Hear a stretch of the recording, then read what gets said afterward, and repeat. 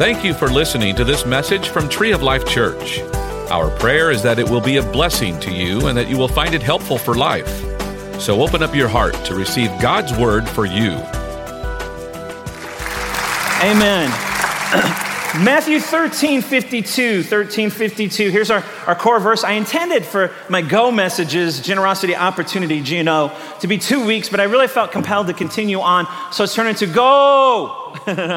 It's like 3 O's now, and if I could find an A and an L, we would go there. But anyways, we're moving on in March. But we're talking today, still staying in line with our Go messages, what I believe God has impressed upon my heart for Tree of Life. Again, not just for 2020, it's a positioning, it's a first fruit, it's a getting things set in order for the decade. We're really being intentional with what we're doing, not just projects or things. You heard things a couple weeks ago, we talked about opportunities are there for us as we're looking at an all-inclusive playground. So we believe, amen, we believe kids need to play, and kids need to play all together, not excluding anybody. And so we're looking at things like the bathrooms that are needed for other facility usage, et cetera, et cetera. So, but also felt compelled to just share what I felt on my heart, again, for this next decade, setting us up this year, and reaching people that don't look like us, act like us, reaching an emerging generation. And if we're not intentional in doing that, we'll miss them, and we'll lose our relevancy and effectiveness, and we'll be off mission. We don't want to do that. Here's what I believe. I believe that our mandate from God never changes. It has never changed in 38 and a half years. It never will. I believe our message from God never changes. It will last for an eternity and never grows old. But I believe our methods do change from time to time. Amen? Amen. And so we need to be wise about that as the Holy Spirit leads us, and how to connect with these emerging generations and change a culture and society and still maintain our stand for truth. Amen. Still believe who we are, and we can do that without compromising, no matter what the world says, no matter about political correctness or whatever it looks like. And so that's what we're doing, positioning ourselves. Today, I think that the way to kind of wrap this up, if you will, and we've talked about reaching an emerging generation, the over 40, reaching the younger 40. We talked about bringing back the Bible. In fact, I called last week, Bring the Bible Back. Today's title of my message really is something that it has to be a constant. It is something that has to be alive and operating in our lives, especially in a changing culture, new generations emerging, and that is the power of God is still the power of God, and He is alive, and He still is powerful, and He's still doing miracles, and He's still working. And we believe in the power of God in this church, and Him operating in our hearts and lives, not just in here, but especially out there. And so the power of God is really the thing that helps separate the message of Jesus from any other philosophy, any other religion out there. God is alive, and He's a God of power. It's not a dead religion. He's not a dead God, and He's still moving and working in and through His people today. And our church needs to be marked by the power of God, not just the Word of God. Amen? And so that's what I want to bring to you this morning as we look at setting ourselves up. We want to lean in this year like never before, press in like never before, as a church, as families, as individuals, into the presence and power of God. And we can do it where it's not weird or goofy. We can do it where it's not man-made, and I don't agree with all that. We can do it where it's genuine and real and authentic. Amen? And that's what everybody, no matter what generation you're from, is looking for. Especially the emerging generation. They challenge the authority and validity of the Bible. Why should I believe that? They challenge the validity and necessity of churches. They challenge if there even is a God, or is there only one road that leads to heaven? But you know what cannot be challenged is an outpouring of power. A miracle cannot be denied. Amen. And so God's still in the miracle working business today. He has not closed up shop. And we believe that. We've always believed that. We continue to do that. And so we want to take a look this morning. As I said, Matthew 13:52, He said to them, therefore, every scribe who has become a disciple in the kingdom of heaven is like the head of a household who brings out his treasure things that are new and fresh and things that are old and familiar.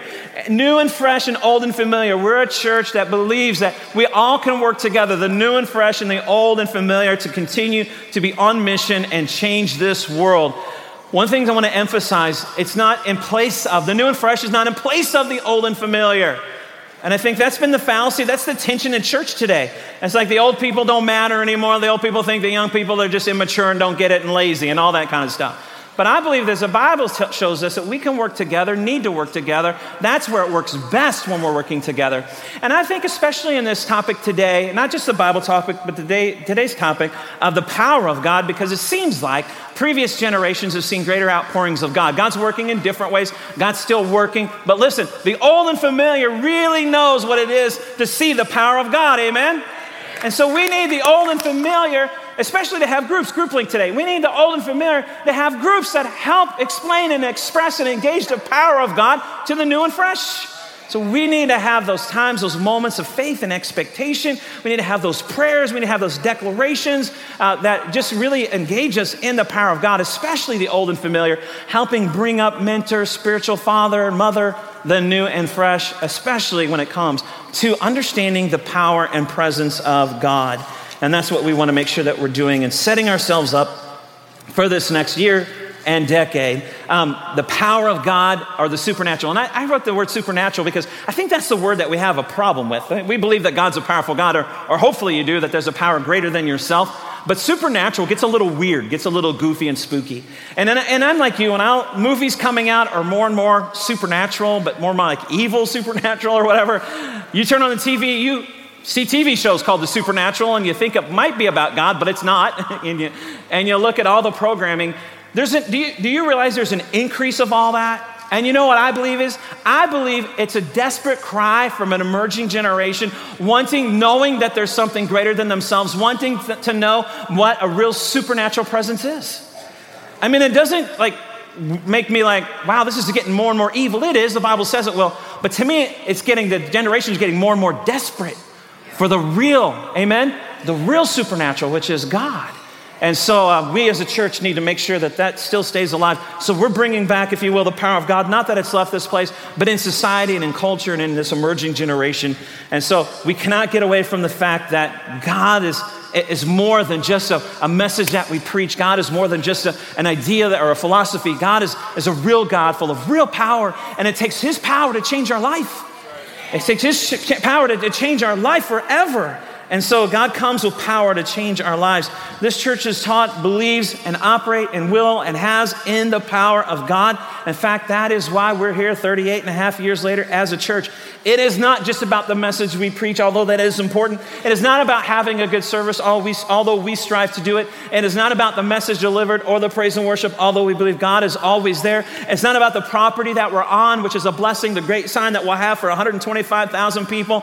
It is not about the programs that we have for the kids and the teens and the men and the women, the marrieds, groups and outreach and missions.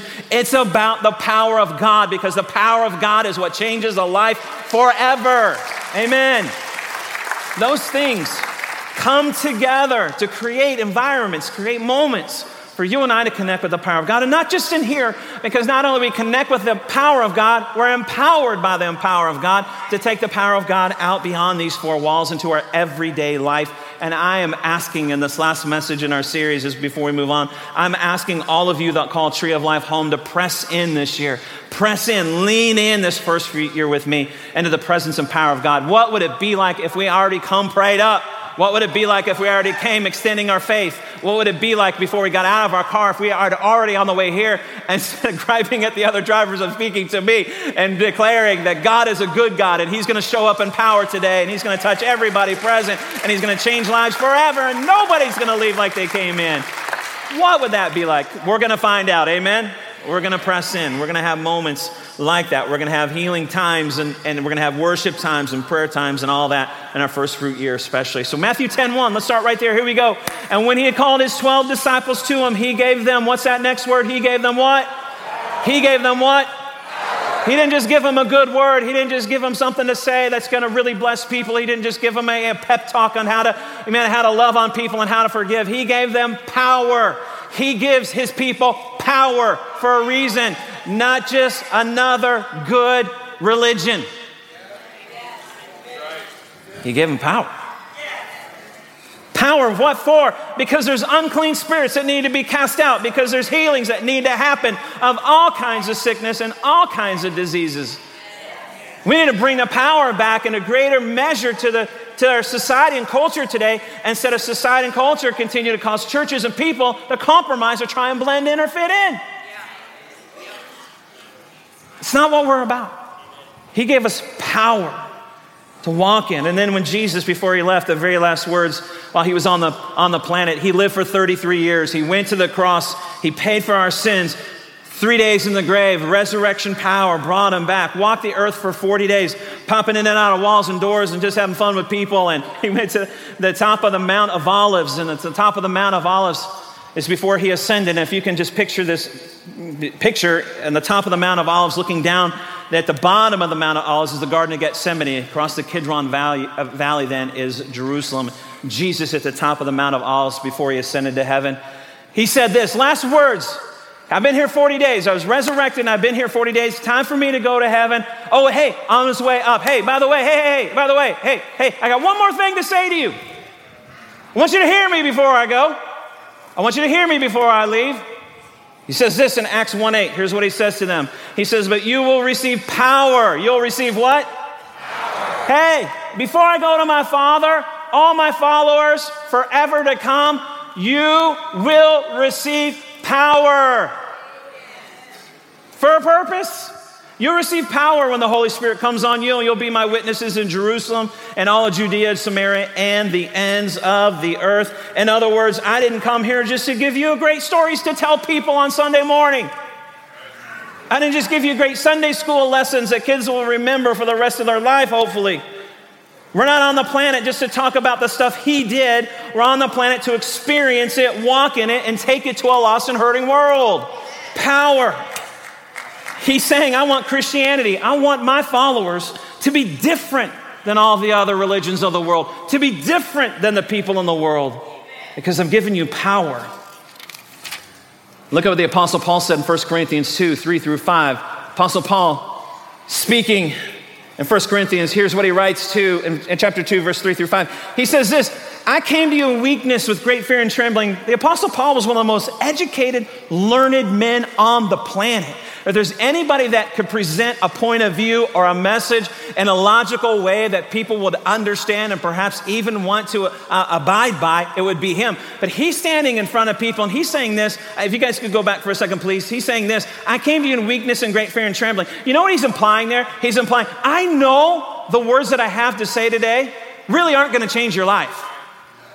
I know that you sitting out there in front of me are facing all kinds of things. I know you're facing difficulties in your family. I know some of you have lost your job. I know some of you have been diagnosed with a doctor with some terminal disease. I know some of you have been hurt and broken. I know some of you are depressed. I know some of you, it's all you could do to be here today. You know what he's saying? He's like, the words that I have to speak don't even seem like enough, knowing what you have to deal with in your life. And he goes on to say this in verse 4, my message and my preaching were not with wise and persuasive words, but what were they with? A demonstration of the Spirit's power. He says, I'm not here to try and give you a speech or give you a talk for you to buy in and say, okay, yeah, I'll go along with that. Because with what you have in life, he goes, I'm giving you the opportunity to connect with the power of God, because it is what makes the difference in your life. Not just the message that we bring, but the power of God that comes with to back the message up. And it's no different today. I can stand up here and say exactly the same thing. The Apostle Paul said, because I know the words that I say today aren't the things that can make a difference in your life. I'm glad that you're here today, and thank you for coming out today, but without the power of God, our lives don't change like God intends for them to change. We need the power of God in every area of our life. We don't need another good message. We need his power and presence to back up the word. And some of you are so desperate.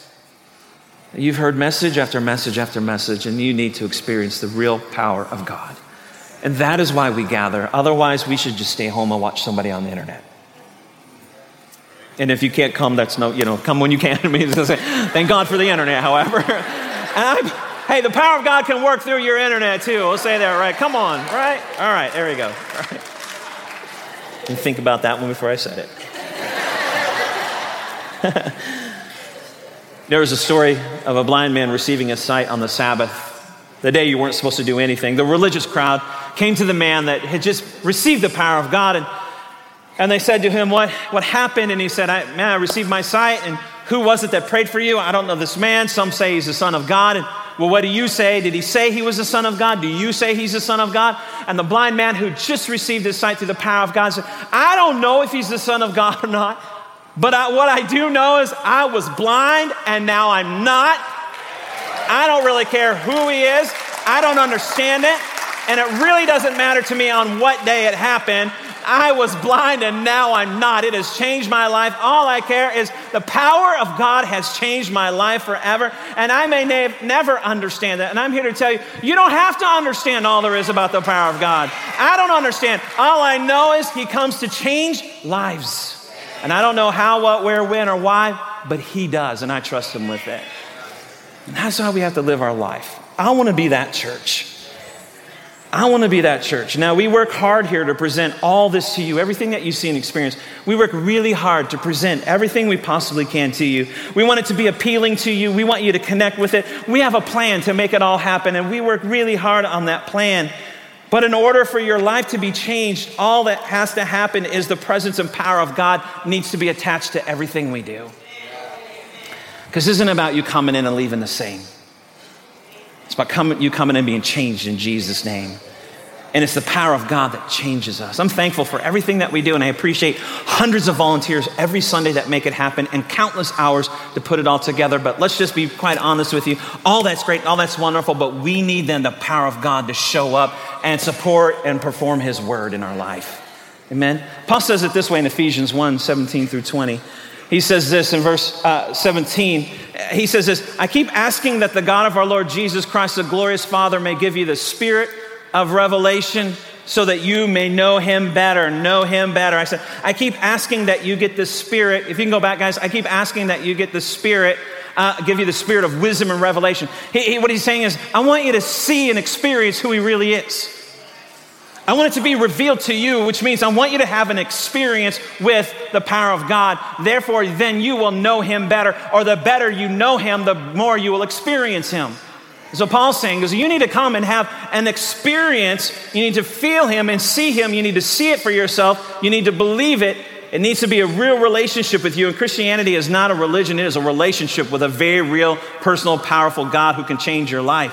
And then he goes on to say this in verse 18, I pray that you'll have the power of God, and it will open the eyes, that you have the power of God to open the eyes of your heart that they may be enlightened. Now listen to this for a second. He prays, you know Jesus, you know God. You're going to heaven one day, and sure, you love him and want to serve him all the days of your life. Absolutely, you're going to heaven, you love Jesus, but you know as well as I do, when we give our heart to Jesus and we love him and we're going to heaven one day, sometimes, most of the time, we can still have some darkness in our heart. And he says, you need the power of God to enlighten your heart. Because it's not enough just to have a changed life and then say, okay, I want to try better, God. I want to live better, God. Because you have hurts and you have brokenness still in your life. And some of us still in that moment still have addictions and we still have bondage. Oh yeah, we're saved and going to heaven and we love Jesus. But we still got some of this earth and some of this bondage, sin and addiction and sickness stuff that needs to get out of our heart. And the only thing Paul is saying that will enlighten your heart is the power of God. We need the power of God in our life. Yes, we're saved. Yes, we love Jesus. Yes, we're going to heaven. But then to help enlighten our heart or get the darkness or the hurts and the pains that are real, the bondages and addictions that are still real in our heart and our life off of our life. It doesn't happen just because you want to live better and do better. You need an encounter with the power of God, or you need to press into the power of God. You need a place where you can come and experience the power of God. You need groups where you can go and experience the power of God. You need ways to learn how to operate in the power of God in your home and with your teens and with your kids to enlighten your heart and enlighten their heart. It's the power of God. You see, we need the power of God operating in our everyday life. So we need to understand how to do that. We need the power of God. It says this, it goes on to say this, I pray that your eyes and your heart may be enlightened in order that you have the power to know the hope to which he's called you. You all are called. I'm not just called, all of you are called. And you need the power of God to know the call on your life. So you just don't live your life randomly. So you just don't live your life without purpose. So you just don't live your life existing or going with the flow. You're not here to go with the flow. You're not here to be random. You're on purpose with purpose, and you need the power of God to help reveal the call of God on your life and then walk it out.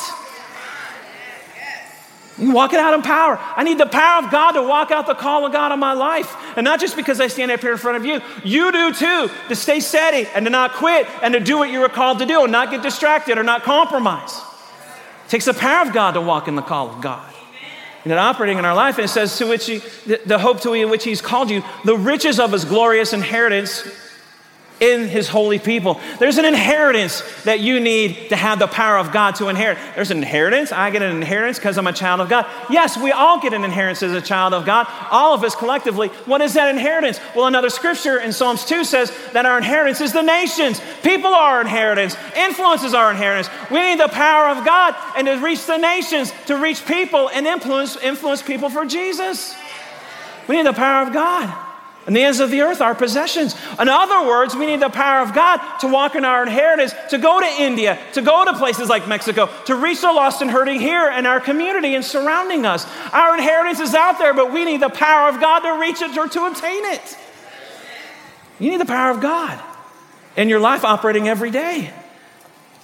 Have an inheritance influencing people so we can touch people. Let them experience the power of God. It goes on to say this. I need to finish this up. Verse 19. How do you know I need the power? I'm glad you asked. Verse 19. And his incomparably great power is for us who believe. We need his incomparably great power. There is no other power that is equal or that can compare, the Bible says. It only comes from God, so we have to press into him. We have to experience him to experience his great power for us who believe. That's power. Okay, well, what are you talking about, his great power? Okay, I'm glad you asked that too, because it says that power is the same as the mighty strength he exerted when he raised Christ from the dead. There is no greater power than the power that raised Jesus from the dead. And the Bible says it dwells in you. Dwells in you. That's the power. We're people of power. We need to act like it. Walk like. We want to reach an emerging generation. All these strategies are great. All these trends to watch and follow. All these things with shifting cultures and societies. All that's great. But without the power of God, it doesn't mean anything. In fact, perhaps the power of God is the only thing that will make sense to them when they question and challenge everything else. Whatever amount of power it took to get Jesus out of the tomb is the same power that got you saved, and it's the same power that keeps you free. We need God to move in power every day in our lives, so we need to come together. As a church, we need to press in. We need to lean in this first fruits year into the power of God. Bring back the power. So we come together and we read these amazing stories of power and healing and deliverance and people raised from the dead and food being multiplied. And it's amazing, and it's like this great stories that we hear, and they're so inspiring, and it's like I'm gonna use this illustration. It's like going to Israel for the first time, and beforehand we had no idea. We're reading brochures, and it looks great. We're listening to these things and videos. That would be awesome. That's wonderful. And then we go and experience it. It pales in comparison to actually experiencing it. And then we come back, and we're telling all of you, Israel's amazing to walk where Jesus walked and to be out on a boat in the Sea of Galilee and experience the things that Jesus experienced and to relive and for it to come to life. See, here's the problem with the body of Christ. We're content too much with just reading the brochure. We're not content with reading the brochure. It's great to hear about the power of God in the Bible. It's great to see hear people raised from the dead. It's great to hear the thing. We're not just to read the brochure. We're to go and experience and live it ourselves for ourselves. I don't want to be a part of a church which is just content to read the brochure and not experience it for ourselves. I want to go there. I want to live there. I want to walk there. I want to operate in it. I want to operate in my life, in your life, and everybody we come in contact with. That's what he's trying to get across to us here. The amazing stories that we read about God's power, we can know and experience what they're really like. They just don't have to be stories as if we're reading a travel brochure. We can lead people, lead next generations there. Look what Jesus said in John 14. He said this, very truly, I tell you, whoever believes or anyone who believes or has faith in me will do the works that I've been doing, and they'll do even greater things than these. It'll pale in comparison. What we can walk in and experience will be greater than the brochure that we're reading, the stories that we're hearing. So he's talking about here. Anyone who has faith in me, he'll do even greater things than these because I'm going to the Father. If you can just believe this, he says, because I'm going, if you can just believe this, if you have this attitude of yes, if you can just say, yes, God, we should be a yes first people. Now, wait a minute. Let me hold on a second. Let me see if I understand this correctly. Or maybe, well, I hope to or not. We need to be a yes first people. And can I say this? Because I know, and I don't mean any disrespect in this, but I know there's some people that you've been believing God for things and maybe healings and things that happen. They didn't happen the way you thought. A loved one that you'd been believing God for actually went home to be with the Lord. And I get, sometimes you wrestle with this idea. And I don't stand up here unknowing some of that. For some of you who do not know, the founding pastor, my father, he died of a massive heart attack 24 and a half years ago. It was on a Wednesday night service, and in that moment, the power of God was strong and the Spirit was moving, and he felt led to impress in praise and worship to call people up that needed prayer. 20 people lined the front. He walked down, laid hands on each and every one. One man in particular had something really wrong with his leg. He was in so much pain, he needed help to come up, and God instantly healed him in that moment. 30 minutes later, my dad was unconscious at McKenna. Now Chris is at the hospital. Probably not much longer after that, he was in heaven. And we're standing there like, what happened? He just prayed for people to get healed. And all of a sudden now he's in heaven. And we were there and we went to the hospital. And I remember being in the hospital room with him there and grabbing his hand. And I remember Lazarus came up from the dead, come forth. And I remember Jairus' daughter raised from the dead. I remember the processional with the widow lady with her son. And Jesus raised him, they raised from the dead. And I'm like, I'm trying to clear my mind, clear any doubt and faith. And I'm trying this and that. And he never moved, he never budged. And I wrestled with that for a little bit, and I came to the conclusion, okay, oh well, he's in heaven with God. Man, that's pretty good for him, but I still choose to believe that God is a miracle-working God. I still pray like God will raise everybody up from the deathbed. Doesn't matter. And I'm not trying to be insensitive to people that have experienced that, but you know what? I would rather believe God for a miracle than lay in my sickness and disease. What do I have to lose? Why not?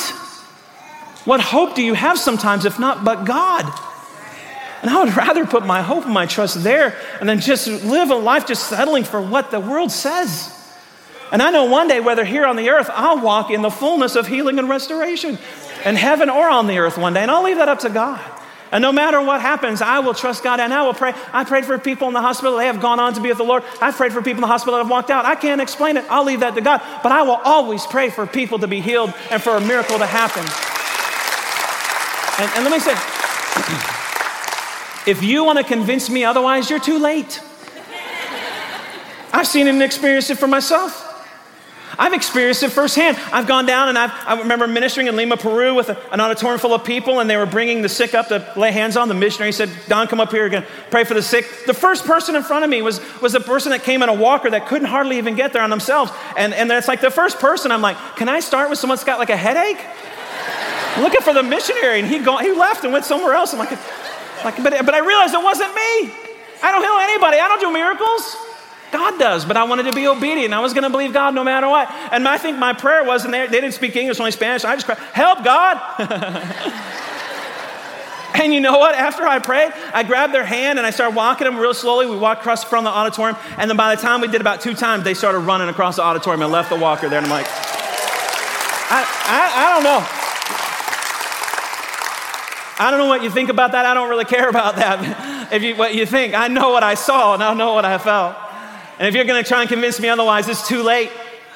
I've seen it. I've seen it in my own life. It was one time I went to Guatemala. I was in Guatemala for 6 weeks, and I don't know what I ate, but I ate something that wasn't good, and I brought some Guatemala home with me.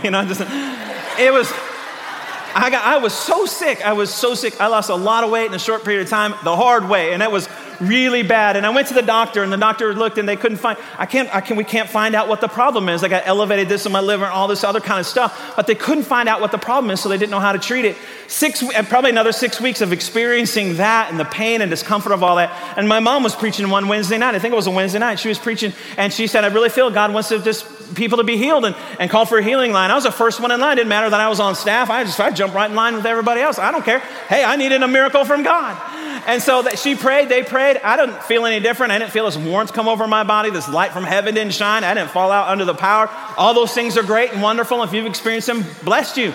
I just went home the next night, went to bed, woke up, and nothing wrong. I felt great and fine, and they couldn't find anything wrong anymore. If you want to convince me otherwise, you're too late. I know it to be real. I don't know why it works sometimes and doesn't, or why he does how he does. When I get to heaven one day, we'll know, but we won't care, and we'll say, you're a smart God. You know exactly what's going on. We need to bring back the power. And I don't mean like it's left this church. I believe the body of Christ has moved away from it. And if we're going to reach and do our job, be on mission, with our mandate, with our message, we need to be people of power. And we need to not care what the world says. Goofy, weird, church, whatever. Hey, fine. That's okay, I'll take it. Because I'd rather believe that God is a miracle working God than settle for what this world has to offer. Because we know that about God, amen?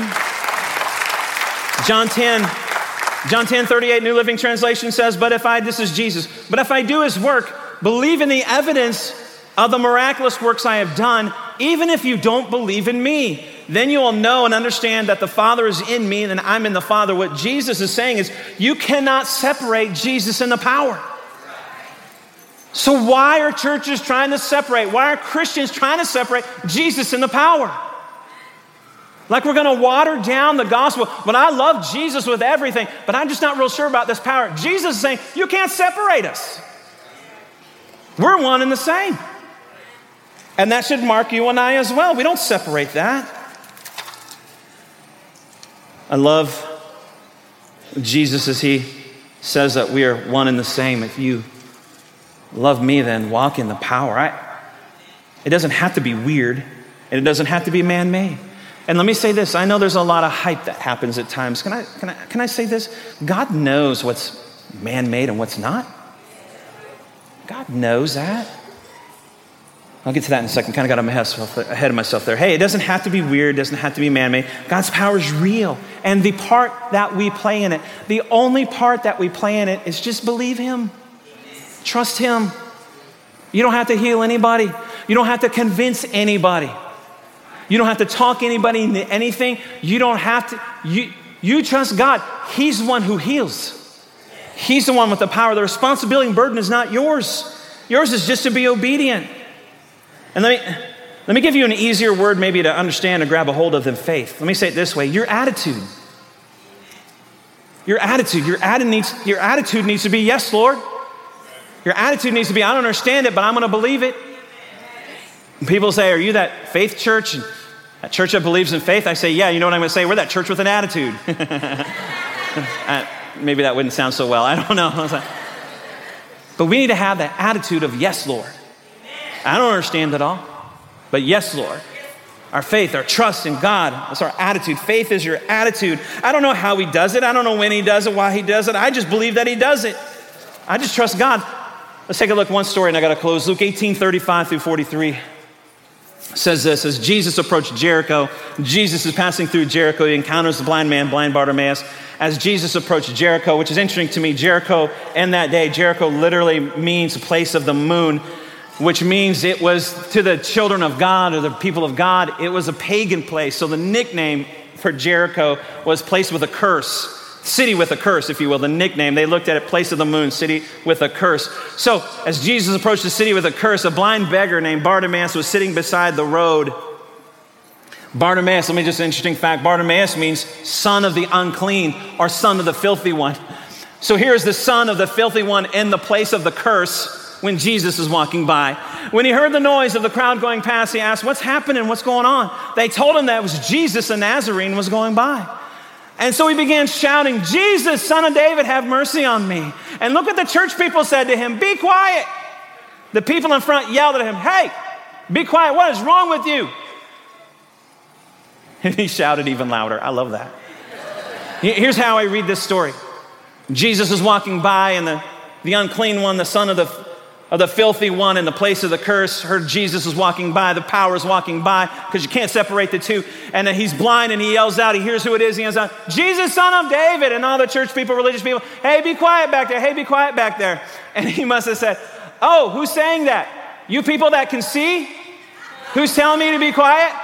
You well people? You people that are healed and whole, you're telling me to be quiet? Oh, you guys must not have any problems then. You guys must be okay. You must not have any needs, or you just might not be as desperate as I am to get mine met. Can I tell you? I hope we're louder than anybody else. We're more desperate than anybody else for the power and presence of God to be here with us. I don't care what anybody says. Jesus didn't come for the well. He came for the sick.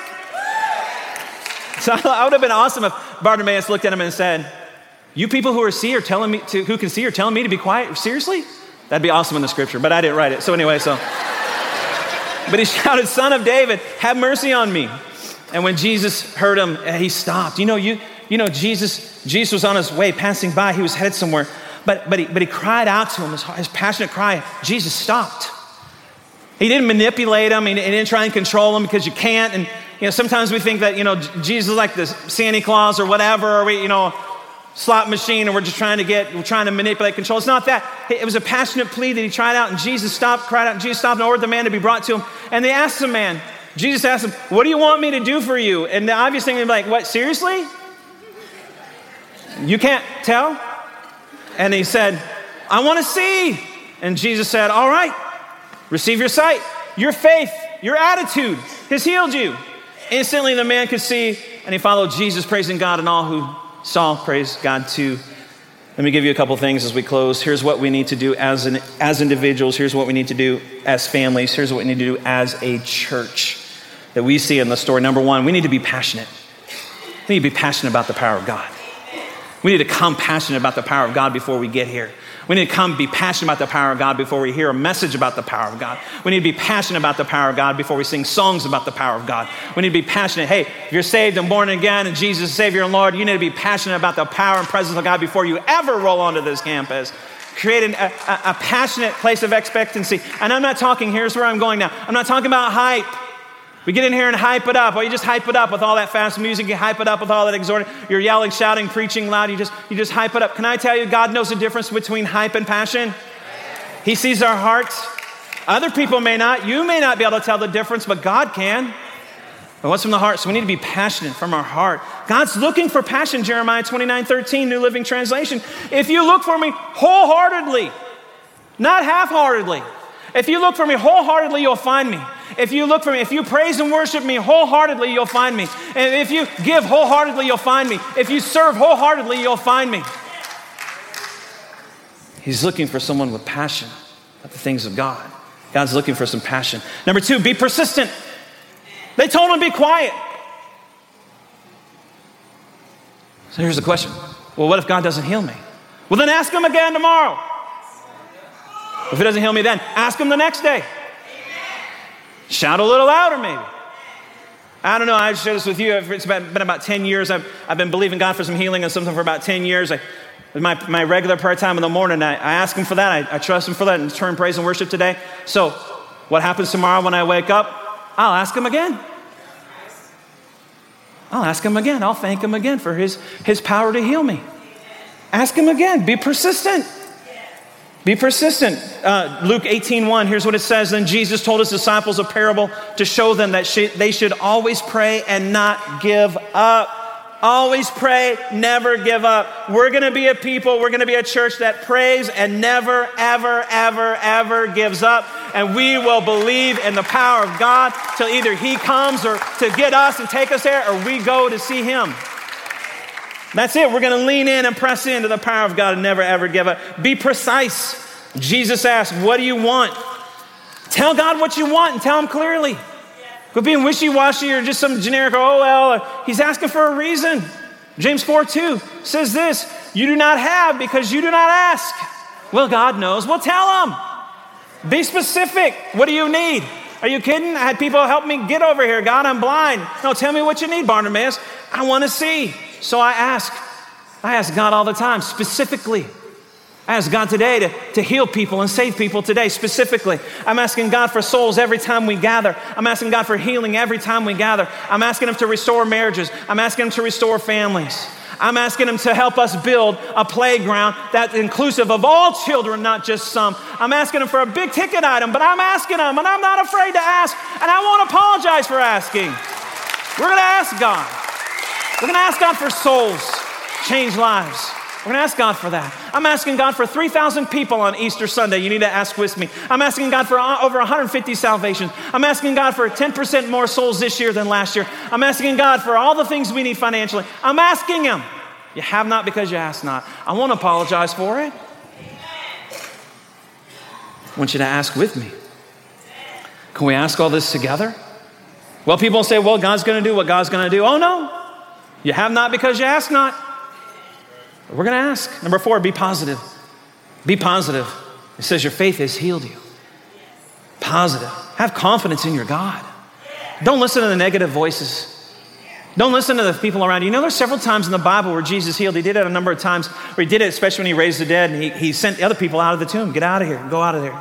Take that mourning and crying and go out of there. Take the negative attitudes out of there. That's okay. Sometimes you need to stop the negative attitudes and voices in your life. Quit listening to them. Quit listening to them. And you need to listen to God. And you need to stay positive. Not let that affect you. Stay positive. Sometimes you need to shut out the negativity. Even the people that love you so much, and God bless them for loving you, but you know what? Sometimes you need to just not listen to the negativity anymore. Mark 11:24 says this, therefore I tell you, whatever you ask for in prayer, believe that you've received it and it will be yours. Believe that it's yours. Believe that it's yours. And this is Jesus talking here. Number 5, be a person of praise.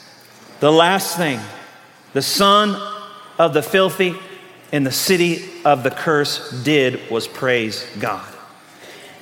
He gave God praise. Philippians 4:6. Do not be anxious about anything. Okay, Bible, how do I do that? But in every situation, by prayer and petition and with thanksgiving, with praise, present your request to God. Be a person of praise. In other words, thank him before you even get it. It moves your faith. So we thank him in advance. Thank him for it. Let me close with this scripture, 2 Timothy 3:5, Amplified. Holding a form, don't be a place holding to a form of outward godliness or religion, although denying the power. For their conduct nullifies their claim of faith. We claim to be people of faith, but no power. Avoid such people and keep away from them. I am not going to lead a church. I'm not going to be a person or a pastor. Not going to lead a church. Have a church of people that believe in a form of godliness, but no power. I don't want to be a people that claim to know Jesus, love Jesus, serve Jesus, and not have the power that comes with Jesus. And so that is what we have an opportunity to continue to be, but perhaps in a greater capacity. As I believe we're standing at a very pivotal moment in time, 2020, first fruit year. Lean in with me. Press in with me. Let this year, 2020, in this church, in your life, in your marriage, in your family, be a first fruit year, especially in the area of leaning into the power of God and position your life and this church and its mission for an amazing decade, 2020, to reach our area and around the world, but especially reach an emerging generation that's getting harder and harder to reach. But no one can deny the power of God. Amen? Amen. Let me pray for you. Father, I thank you that in this moment, I've asked you before I ever got here, I asked you yesterday, I asked you all week, Father God, I asked you for this moment, for people to be healed and whole in Jesus' name. I asked you for cancer to fall off of people. I asked you for diabetes to leave. I asked you for depression to leave. I asked you for heart conditions to leave. I asked you, Father God, for flu to leave. I asked you, Father God, I asked you for marriages to be restored. I asked you, Father God, for families to be put back together. I asked you, Father God, for people to find freedom from addictions and bondages. I asked you, Father God, and therefore I believe that which we ask for, Father God, is coming to pass in Jesus' name. I thank you for your miracle working power right now, Father God, touching every heart, every life in this place. I thank you for healing flowing in this place in Jesus' name. And I take authority over the assignment of the devil. I take and rebuke the assignment of the devil in Jesus' name. Devil, you have no place here. You take your hands off these people. You take your hands off these marriages. You take your hands off these families. You take your hands off these finances. You take your hands off these bodies. You take your hands off these minds. In Jesus' name. We will not stand idly by and be people without power. We will stand in the place of authority in Jesus' name and operate in the power that you've given to every believer in the mighty name of Jesus. And we declare it to be so. This place, we will know and experience the power of God. And from this place, the power of God will fall on this place and will flow from this place in Jesus' name. We will receive the power of God and we will release the power of God outside these walls, Father God. We will not contain it just here because really, Father God, it's meant for out there more than in here perhaps. And we will be a church, Father God, that believes your word to be true. That this will not be a church with a form of godliness and no power. This will be a place that we believe in and operate in and experience the power of God. And we thank you, Father God. Every head bowed, every eye closed. We hope that you enjoyed this message. You can find more messages and information about Tree of Life Church at treeoflifechurch.org. We'd like to invite you to come visit us at 5513 IH-35 South in New Braunfels, Texas. Or you can watch us on live stream. Thank you again for listening.